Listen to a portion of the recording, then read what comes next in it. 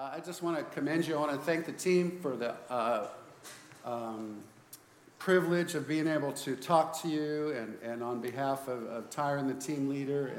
And I just don't take these things lightly. And so really, really appreciate that. So I think it's awesome that young people in here are so excited about Jesus.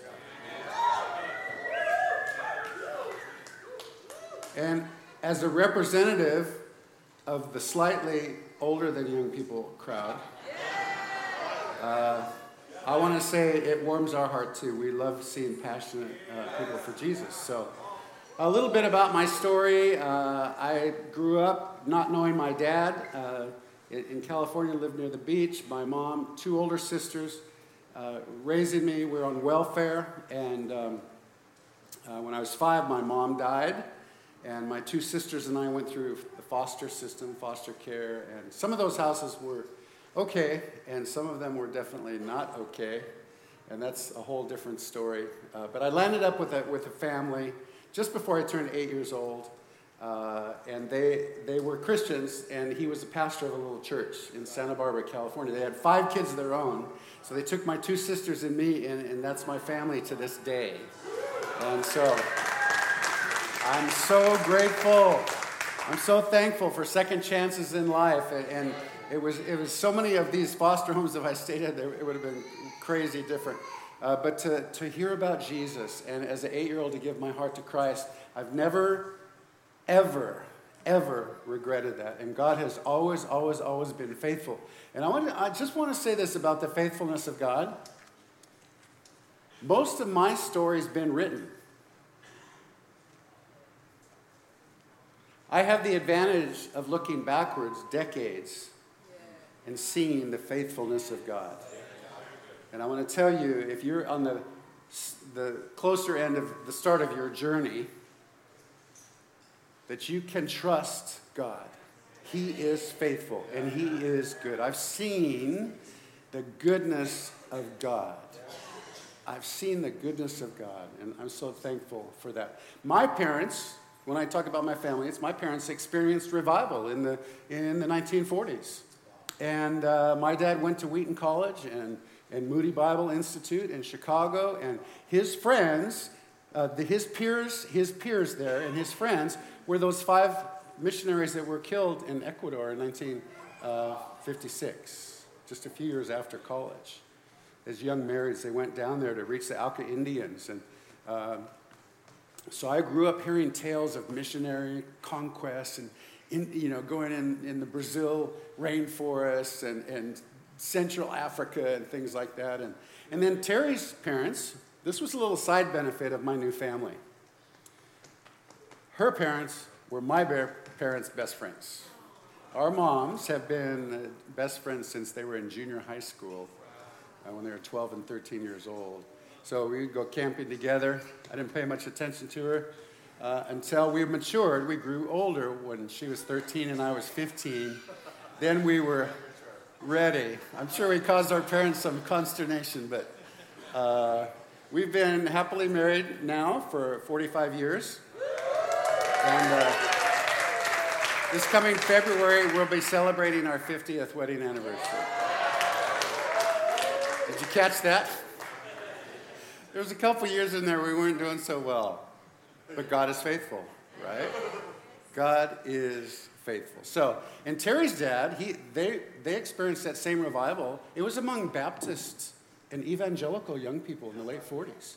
And outpouring a passion for sharing the gospel and getting into parts of the world, breaking open places. Her dad was the director of California Youth for Christ right out of college. And at Billy Graham's first crusade in Los Angeles, 1949 or 50, somewhere around there, her dad was on the stage representing the youth of California and America on Billy Graham's first crusade. And so we grew up in this legacy of people who love God and serve God. And I'm so happy about that. So back in America, this is our frame of reference. By the way, Terry and I love Australia. There's so many good things about Australia.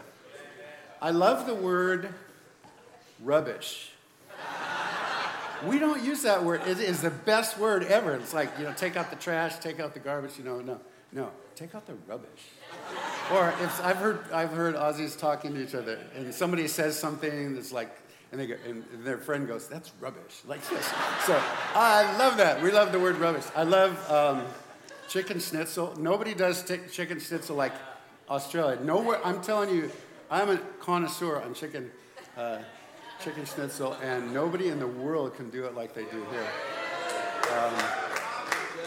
But most of all, we love the Aussies. We love you guys. We're so thankful that God has made this part of our field. God gave us a word about the U.S., Canada, and Australia, and so that's kind of our lane, and so we're so happy to be here. But back in America in the 30s and 40s, there was political turmoil. The church was ineffective.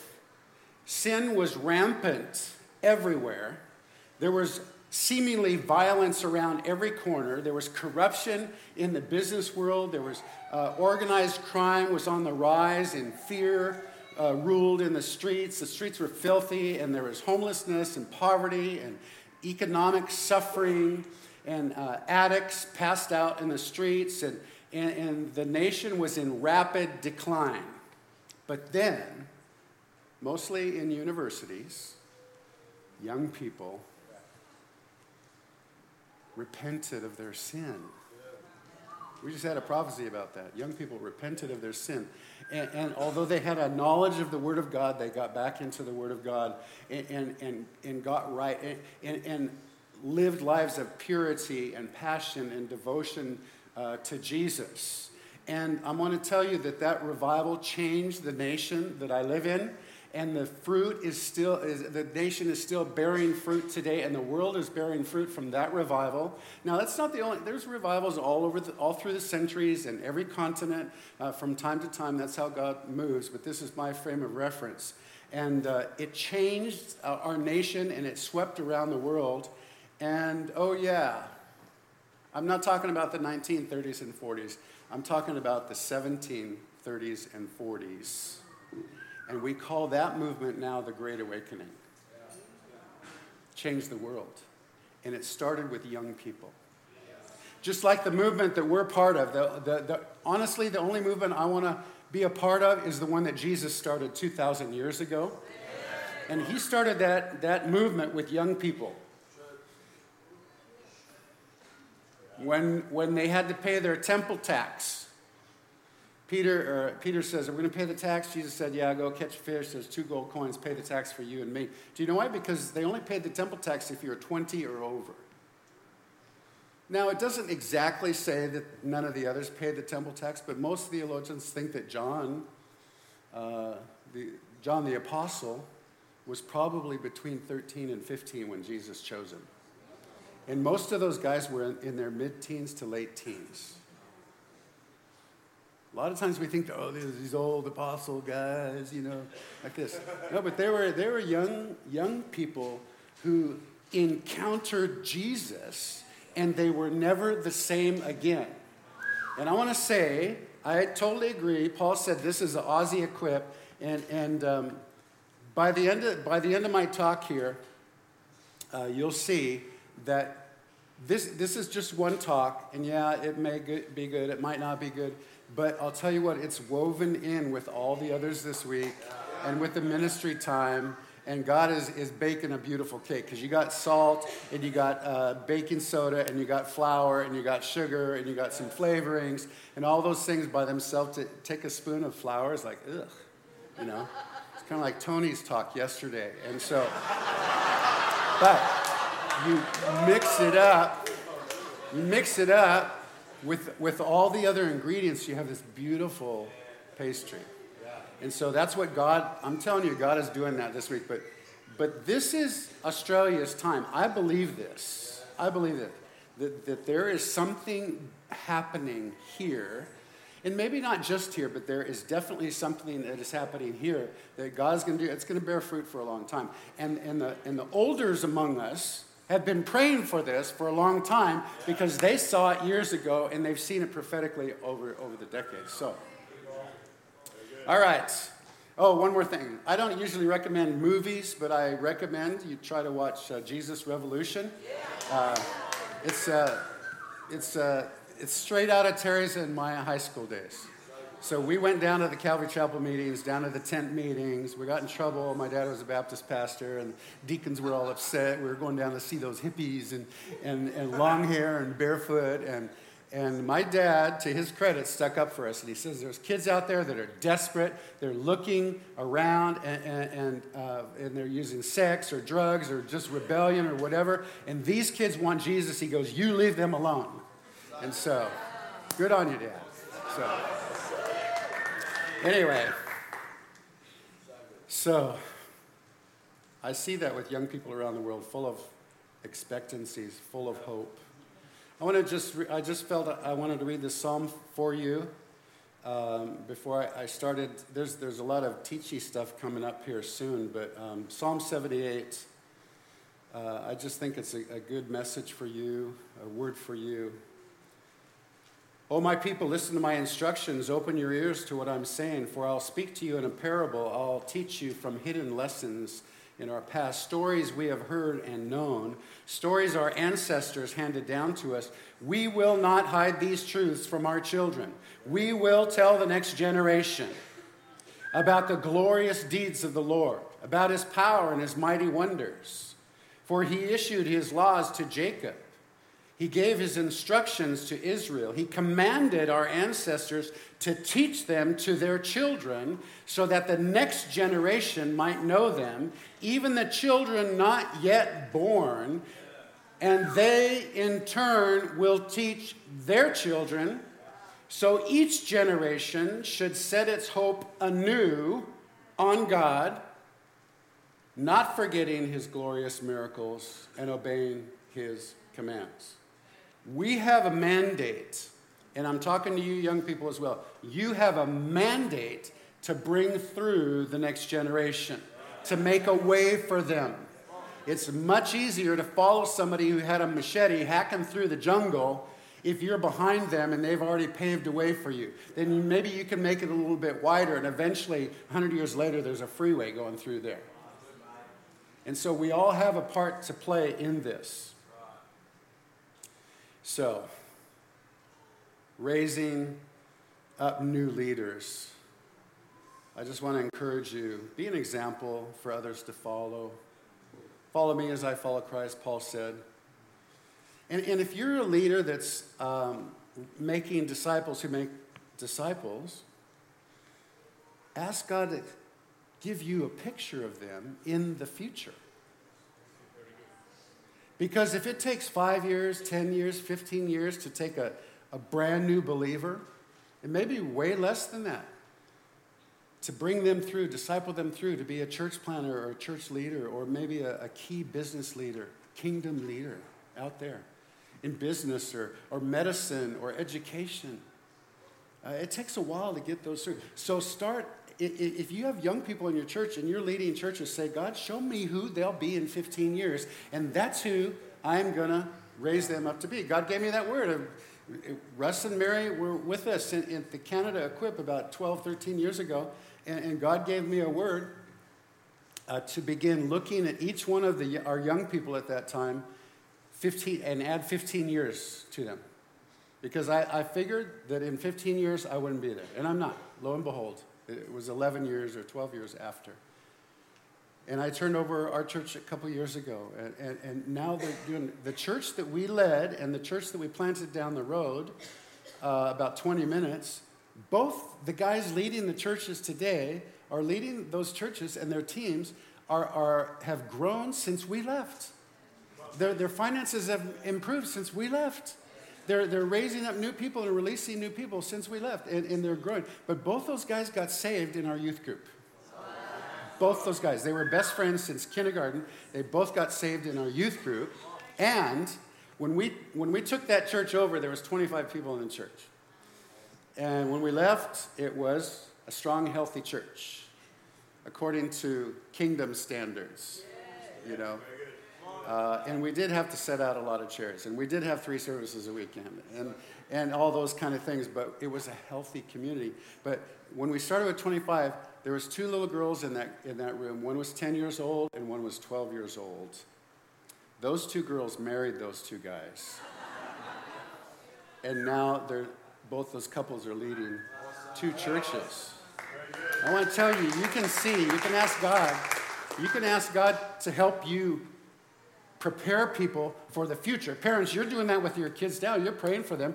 Kids, you may not realize it, you may not like it, but your parents are praying for you. Your grandparents have prayed for you. And so, I'll get to you if you're the first one in your family to come to Christ. So, we are going to the future. We're talking about going this week. Remember, Tyron wants us to talk about go. You're going to go into the future. All right? Who are you going to bring with you? And if Jesus doesn't come back for 15 years, I can guarantee you, I see something that will take place in 15 years. Guarantee you. I could prophesy into the future. Should Jesus tarry, your calendar will say 2038. That's it. That's what you'll see in 15 years. I'm telling you, the future is coming whether you like it or not. Either you can let it bowl you over and complain that it's not like it used to be, or you can get ready for it, prepare for it, because it's coming, and we're going into the future together. So I want to encourage you in that respect. And in order to do that, we need to raise up and release new leaders, young people. We need to walk in obedience. We need faith. We need courageous faith. We need a priesthood of all believers. We need to make disciples who are making disciples. We need to raise up and release church planters. We need to be on co-mission with his mission. It's not our mission, it's his. We are on co-mission with him. And we need to take back the ground that the enemy has stolen, and we need to do it not in our own strength, but the strength that the Holy Spirit provides, not in our own intellectual ingenuity, but in hearing his voice and walking in obedience and by the power of the Holy Spirit. Christine said a few years ago at the Equip in Melbourne, she said this, and I wrote it down. Who on the other side of your obedience has never heard the gospel? There's people depending on your obedience to hear the gospel. And we want to be that people. And I say it's the people with the first generation heart. So, at the end of Joshua leads the children of Israel out of the desert, across the Jordan. The walls of Jericho come down. They defeat, the giants and the cities. They start taking the promised land step by step, which is a picture of your salvation. When God saves you, there's a lot of miracles that take place. You go through the Red Sea, the manna comes from heaven. God might heal you from addiction or fear or a backpack of shame and guilt. He does some miracles there, but then he says, now you go out and take the rest of the land step by step. We call that sanctification. We call that becoming more like Jesus. Yes, I'm saved. Yes, I'm a believer. Yes, I'm part of God's family, but I still need to be growing and taking steps, taking back more of the enemy's ground as we move along. And this is what the children of Israel are doing. Joshua has finished all that. They've kind of gotten all their land separated out, and he's given them his last speech at the end of Joshua. And somebody said it this morning, choose you this day whom you will serve. But as for me and my house, we're going to serve the Lord. And my son preached on this a few weeks ago, and he said Joshua was actually taunting them. Like, okay, pray to your little idol that you made. You going to serve them? What are you going to do? Are they going to come and save you? Or are you going to serve the Lord? You've seen his miracles. You've seen the manna come from heaven. You've seen walls of Jericho fall down. You've seen the Jordan River stop up. You've seen that. Are you going to serve him? As for me and my house, we're serving the Lord. Who are you going to serve? So, Joshua chapter 24, verse 31. Israel served the Lord all the days of Joshua and all the days of the elders who outlived Joshua and had known all the work that the Lord did for Israel. 7 times in Judges chapter 1, the very next book, after Joshua's gone, 7 times in Judges 1, it says, they did not drive out the inhabitants of the land. Joshua's thinking, oh my goodness, if he's looking down from heaven. I gave you one instruction, one thing to do. God brought you here miraculously. You know what he does. You've seen the things he does. Now go and take out and drive out the inhabitants. Are we content with sin in our life? Are we content with not driving out the inhabitants of our self? When God saves us, he goes, okay, now you go out and you take the rest of it. You fight for every battle. You fight for everything that you're taking ground from the enemy. So in Judges chapter 1, they didn't do it. It's very sad. And we see the end of their story. In chapter 2, when Joshua dismissed the people of Israel went each to his inheritance to take possession of the land, and the people served the Lord all the days of Joshua and all the days of the elders who outlived Joshua, who had seen the great work that God had done for Israel. And down in verse 10, and all that generation were gathered to their fathers, that means they died, and there arose another generation after them who did not know the Lord or the work he had done for Israel. If we don't pass it on to the next generation, it takes one generation for the chain to break. We've got a job to do. And each one of you is a part of it. And in history, each of you is part of the same generation. I know some of you are older. You think of the younger ones are younger, and the younger ones think the older ones are older. We're all 2,000 years younger than Paul, the apostle. I mean, we are this generation, that I think the great generation that may see Jesus return soon. In the Western world, recent polls say that more than 2/3 of evangelicals, that's people who say Jesus is the only way, don't say that anymore. They say there are other ways to come to Jesus. A majority of evangelicals in the Western world don't believe the Bible is the infallible Word of God. A majority don't believe in the virgin birth. Among Christian teens in our Western culture, there is no discernible difference between their behavior and the behavior of their peers. Cheating, lying to parents, illegally downloading copyrighted material.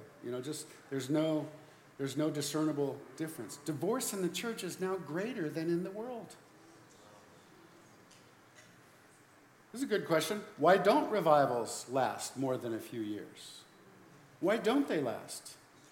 I think it's because we're not called to bless, we're called to build into people's lives. And the way we do that is we go according to God's timing. He uses timing not by weeks or months or years, but by generations. It's our job. What kind of life, what kind of home, what kind of church are you building for the future? So, a little chart here. It's very scientific. First, second, and third generations. The first generation, we just read out of Joshua, they knew God. They knew God. They didn't just know about God, they knew God. And they knew his works. They saw firsthand manna come down from heaven every day for 40 years. Their clothes didn't wear out. Their tents didn't wear. If you've ever gone camping, half the stuff you take is broken at the end of a week. They were out there for 40 years, and it didn't. God sustained them. They knew God. They knew. They saw his works. The second generation comes along, and they know God. Yeah, they know God. And they know about his works. They don't really see it firsthand anymore. I don't really see those. Yeah, my parents talked about, groceries on their front doorstep when we didn't have any food. But, we've always had food. I've never really seen that. I've heard about miracles in places. And the third generation comes up, and they knew about God, and they knew about his works. In other words, they didn't know anything. They didn't know the power of God. They didn't know God themselves. You've got lots of examples in Scripture. You've got Joshua, the elders, and the new generation we just talked about. You got David and Solomon and Rehoboam. That's first, second, third generation. David had a whole heart. And some people say that Solomon had a half heart because he started out okay and then didn't end okay. And then Rehoboam, man, he totally blew it. No heart. And then you have in 2 Timothy 2:2, where Paul says, what you've seen and heard in me, pass these on to faithful men and women who are able to pass it on to others also. So you have he says, I'll pass it on to you, and you pass it on to reliable people, and they'll be able to pass it on to others. So we're talking about more than first or second generation. We see it for Paul himself in Acts chapter 22. I am a Jew, born in Tarsus of Cilicia, brought up in the city, educated at the feet of Gamaliel, according to the strict manner of the law of our fathers, being zealous for God, as all of you are this day. And so you see, I don't know how many generations of our fathers Paul's talking about, but a long time, way more than 2 or 3. And then he was taught under Gamaliel, and then Paul. And then you have Abraham, Isaac, and Jacob. Talked about that today already. God is weaving this whole story together. So you have Abraham, the promise, and the promise went to Isaac, and it also went to Jacob. Jacob, his name means schemer. Everybody knows, he cheated his brother out of his birthright. He was a schemer. He was a conniver. And he, in his uncle Laban, and you know how he got the spotted goats. I don't know how all that works out. But he became wealthy. And you know what? He was just an unredeemed guy until he wrestled with God all night long. The day before he was to meet his brother Esau, Jacob was all alone. He was afraid, and he wrestled with God all night long. And God changed his name from Jacob the schemer to Israel, which means ruled of God. God had captured Jacob's heart, and he became Israel with his 12 sons, the children of Israel. And he wasn't a third generation anymore who knew about, my grandfather Abraham, and there's miracles, and he almost killed my dad on the mountain, sacrificing him, and all that. He heard the stories, but not until he personally encountered Jesus. And then you have Paul encountering Jesus on the road to Damascus. I'm telling you what, he was never the same again. Paul, educated under Gamaliel, under the fathers, now he's persecuting Christians. He's on the road to Damascus. I always pictured him on a horse, getting knocked off his horse to the ground. The Bible doesn't say that. It just says he was knocked to the ground and he couldn't see. So, while he was blind, on the ground, and he says, who are you? And Jesus answers, I am Jesus whom you are persecuting. In that instant, Paul, the educated man, the hater of Christians, in that moment, he realized that he was totally and utterly destitute and without any hope of mercy and avoiding the judgment of Almighty God unless he surrendered his heart and made Jesus his own Lord. And while he was blind for those 3 days, I know he did a lot of soul searching. And he was never the same again. Never the same again. To where years later, he's giving a list. He didn't really want to, but he had to just to satisfy some people. His list of the things that he had suffered. Jesus told Ananias, who prayed for Paul, that the scales would come off his eyes. I'm going to show Paul how much he must suffer for me.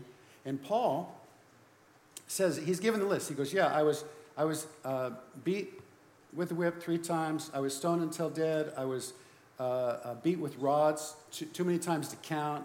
I was shipwrecked. I spent 3 days in the deep. We were in danger from robbers and cold and starvation and no money and all these things. You ever read that list and just go, man, Jesus was whipped once. Once. 39 lashes is one lash less than a death sentence. because 40 lashes was considered a death sentence. A skilled executioner with those 9 whips with little bits of jagged metal and bone on the end, they could lay open your back and your inner organs, so that 40th one, they could hit all your inner organs and you're gone. Jesus had that, and we talk about his excruciating pain and things like this. Paul goes, they did that to me 3 times. 3 times. How long would it take to recover from that? And God says, I want you to go in this town, and they're going to beat you too. I did that once. I don't want to do that again. But when you encounter Jesus, there is no sea too far to cross, no mountain too high to climb, no punishment too great to bear, and no pain that you can't suffer. That's what happens to somebody when they encounter Jesus. They are in it to win it. And they're going to go all the way. Paul says, I run this race to win. I run this race to win it. And you know what? You're in a race. Are you running to win it? And I'll tell you what. I'll tell you the answer. You're the only one in your race. And there's only one way you can win your race, and that's if you finish it. If you finish it with a field of 1, you finish, you win. Finish the race that God called you. So, we're talking about generations. This can happen over families. It can happen in a church. It could happen in your own life. You encounter Jesus, and then you begin to slip away. So let it be applied wherever. Deuteronomy 4:9, only take care and keep your soul diligently, lest you forget the things that your eyes have seen, and lest they depart from your heart all the days of your life. Make them known to your children and your children's children. Grandparents, if you messed up the first time, you get a second shot. So, Tara and I are blessed. We got 2 kids, both married, so that means we have 4 kids. We got 7 grandkids serving Jesus. We're so happy. But I am thinking about writing a grandparenting book. The title will be, Go Ahead, Whatever, Who Cares? So, that's grandparents. That's our job, right? Let them eat cake is chapter 2. Sure, whatever. Go ahead. Okay, so how do we get back on track? So first of all, these are my thoughts. This is practical part here. Refocus. Deuteronomy 11, starting in verse 18. So commit yourselves wholeheartedly to these words of mine. Tie them to your hands and wear them on your foreheads. That just seems really weird to me. Like tie my Bible to my forehead. That's why they literally have the little boxes up here with the Word of God and tied to their wrist. But the idea is what I think about and what I do, let it be saturated with the Word of God. Teach them to your children. Talk about them when you're at home and when you're on the road. When you're going to bed, when you're getting up, write them on the doorposts of your house and on your gates, so that as long as the sky remains above the earth, you and your children may flourish in the land the Lord swore to give to your ancestors. So, have you met your kids' ministry team at your church? Do you know who the main kids' ministry team is at your church? You parents. You're the first line of defense in raising the kids because God gave them to you, not to your church. Yes, a church community, a healthy church community is a great place for kids to grow up, where you have tons of aunties and uncles and grandmas and grandpas running around, watching over them and caring for them. But God gave those kids to you. The purpose of kids ministry in local church is to assist parents in their job, to help equip them in those areas. So, little side note here. This is a true story about a guy named Jonathan Edwards. His name is fairly familiar to some of us. And then this other guy who was a well-known criminal in the 1700s, his name was Max Jukes. They actually studied their families for generations. And they lived about the same time, and their families were studied. Max Jukes was an alcoholic and a criminal. Max Jukes had 1,026 descendants. 300 of them went to prison. 190 were prostitutes, and 680 became alcoholics. Jonathan Edwards had 929 descendants. 430 became ministers of the gospel. 86 became university professors. 13 became presidents of universities. 75 wrote good books. 7 were elected to the United States Congress, and 1 was elected as vice president of the United States. You cannot tell me that generations are not affected by my choices today. The choices you make today will affect those to come for as long as Jesus tarries. So the second line of defense are grandparents. Work on those books. Give me some good titles, grandparents. So for leaders, kids ministry is important, but our job is not to raise those kids, it's to help the parents raise their kids. And then the second thing is to reteach.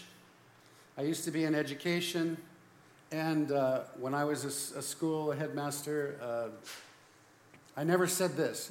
We taught 3rd grade last year. Let's not teach it again this year. We don't need to do that. No, why? Because there's always new people coming in, and we're always laying foundation and building on that foundation. Always, always, always. We have to reteach stuff.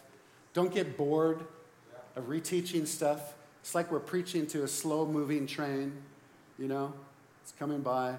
Hey, I want to introduce you to Jesus, and he loves you so much, he died for you. And, repent of your sin, and he will clean you up, and he'll give your life purpose and hope, and give you, hey, let me tell you about Jesus like this. So this is what you're doing. You're doing this all the time. And you're trying to build a team around you to help you do that. Paul says to Timothy, 2 Timothy 4, and so I solemnly urge you before God and before Christ Jesus, who will someday judge the living and the dead when he appears to set up his kingdom, preach the word of God, be persistent, whether the time is favorable or not. Patiently correct, rebuke, and encourage your people with good teaching. For a time is coming when people will no longer listen to right teaching. They will follow their own desires and will look for teachers who will tell them whatever they want to hear.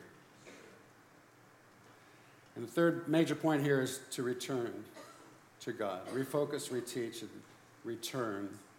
But I have 7 subpoints into this one. All right, are we ready? Return to God. How? Obey. Yeah. Obey.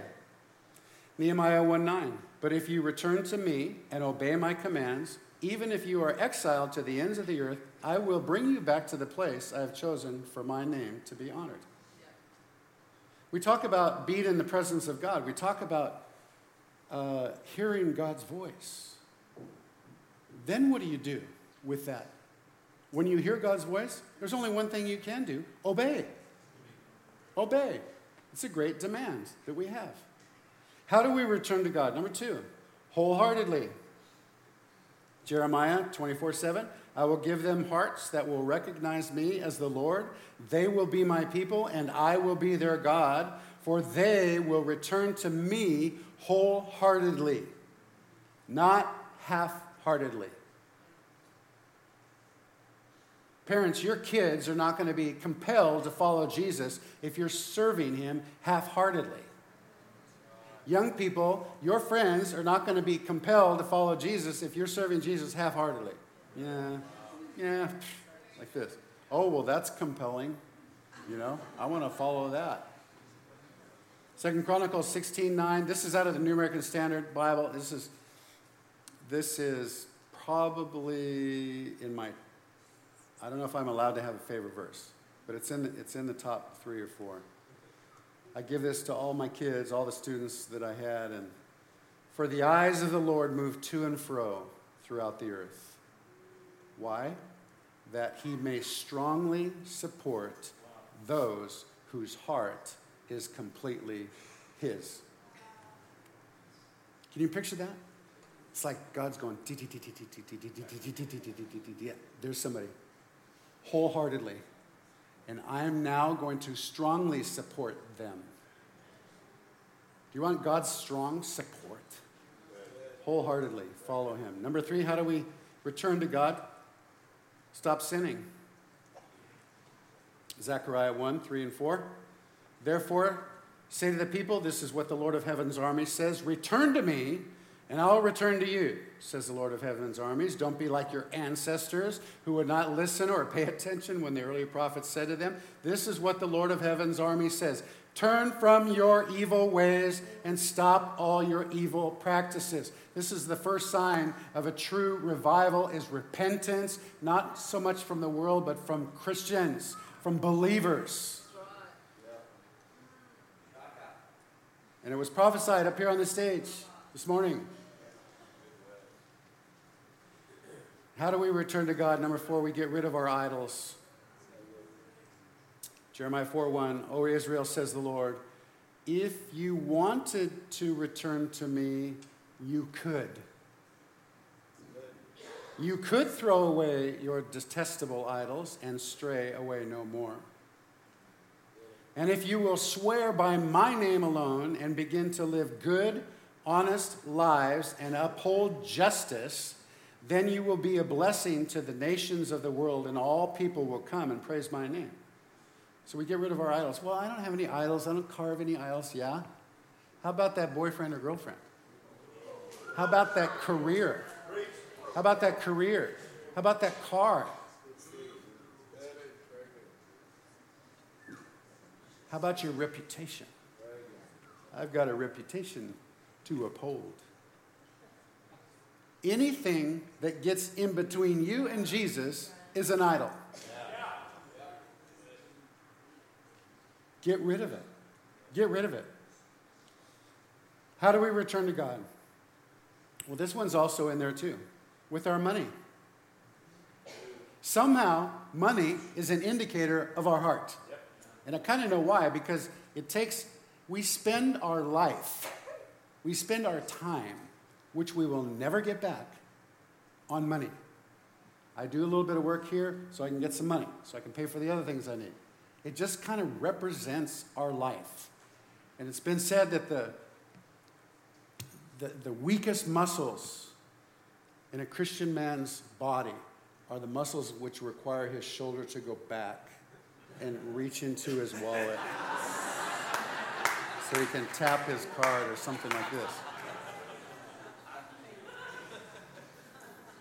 Malachi, or for Paul Zanardo, this is the only Italian author in the Bible. Malachi 3:7. Ever since the time of your forefathers, you have turned away from my decrees and have not kept them.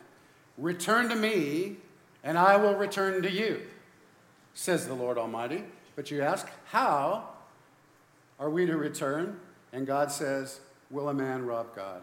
Yet you, the whole nation of you, has robbed me of tithes and offerings that are due to me. Test me now, says the Lord, and see if I won't open for you the heavens, and pour out for you a blessing that you can't contain. Test me, try me. This is the only place in Scripture where God says, try me. And you might say, well, that's the old covenant. Well, Jesus said, not one stroke of the pen will cause this law to pass away. Have we thrown out thou shalt not kill? Oh, no, that's law, so we can go ahead and kill. You know, it's like, no. Have we taken out thou shalt not steal? No. We still follow that one too, right? In fact, if you look at the Old Covenant and the New Covenant, the Old Covenant is much easier to follow because the New Covenant has to do with your heart. The Old Covenant says, don't look on another man's wife with lust or you've committed adultery. I mean, don't commit adultery. Jesus said, don't even look. Which one is more difficult, the act of it or even the thought of it? The Old Covenant says, don't murder. And Jesus said, no, but if you even hate your brother, you've committed murder. Man, like this. Get these thoughts out of here. Why? Because God is not so much concerned about our actions as he is our heart. He goes, I want your heart. I want all of you. I want my Holy Spirit to come in to your heart. It's just like you invite him into your home. Hey, Jesus, come on in. And in America, we call it the living room. Some places they call it a lounge, wherever it is, that front room. The place in your house that's almost always clean, you know. It's like that room. Sit right here, Jesus, you know. No, wait a minute. You're going to go back in the cupboards, in the closet? Heaven forbid, Jesus, don't go in the garage. Don't check under the bed. But we want to say, Holy Spirit, you have freedom to look in every area of my life with your searchlight, with your holy spotlight, and get rid of any sinful way in me. I want to give you my whole promised land. I want to take every step that's necessary. How do we return to him? With our first love. Revelation chapter 2, starting in verse 1. It's not up there, but this message to the angel of the church in Ephesus. I know all the things you do. I've seen your hard work and your patient endurance.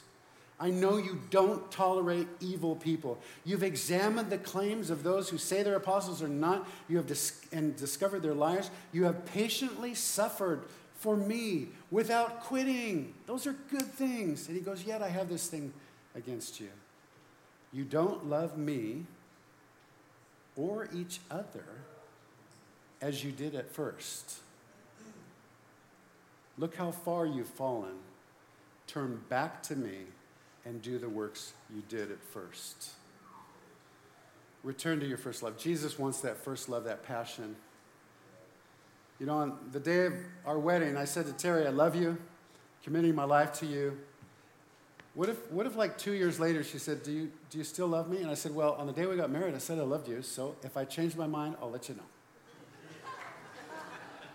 How would that go over? Not very well. Not very well. Jesus says, love me and do the things that you did at first. Jesus, remember, I'll cross any sea, I'll climb any mountain, I'll suffer for you, Jesus, I'll do whatever it takes. We're going to go to first service today, or let's just not go at all today. It's on video, right?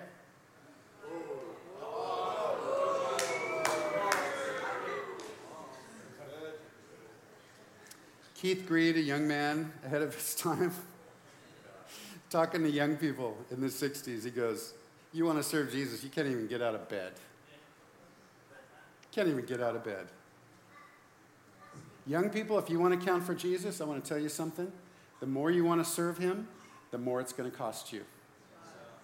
And it's not up to the leaders of your church to go to bed early on Saturday night to come refreshed and ready to give on Sunday. It's your job to go to bed early on Saturday night, get a good night rest, and come full and ready to serve and love on the people.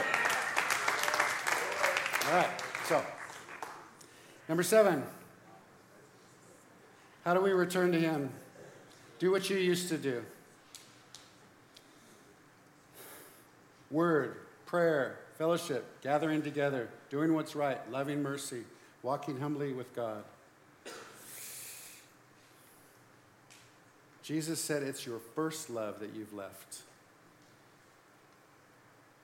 We all need to become and live as first generation believers. Not just knowing about God, not just knowing about the things that he's done, but knowing God. Knowing God and knowing intimately the supernatural works that he does, the words that he gives us, the ability to speak in his name. So, everyone leaves a legacy, like Max Jukes or Jonathan Edwards. You might be sitting here today and say, I don't have generations. I don't have generations coming before me. My son, who is a 5th generation pastor, said he grew up with the pressure of not breaking the chain. of not letting Jesus down. Not like he was earning something, but the call of God on his family and positioned him for where he is now. And you might say, well, I didn't have that. Here's what I want to tell you.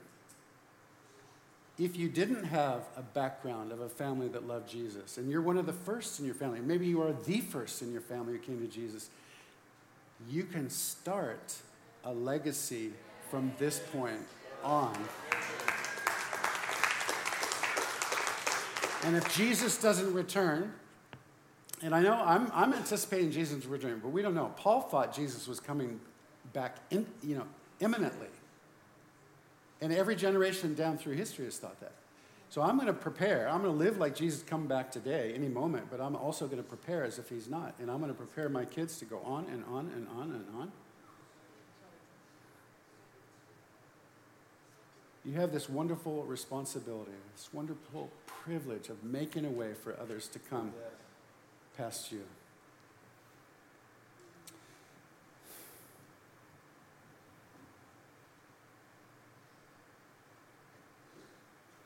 And if you strayed, and if you're off track, you can get back on. So easy. You know, Jesus, last night, oh man, I said yes, yes, yes. And then this morning I said this, like this. I'm off 1 degree. Get back on track right now. Back on track, constantly course correcting. Because 1 degree after 12 hours is not that big of a deal, but 1 degree off after 20 years is a big deal. You're lost. You're way out there. And so today's the day. Let's stand together.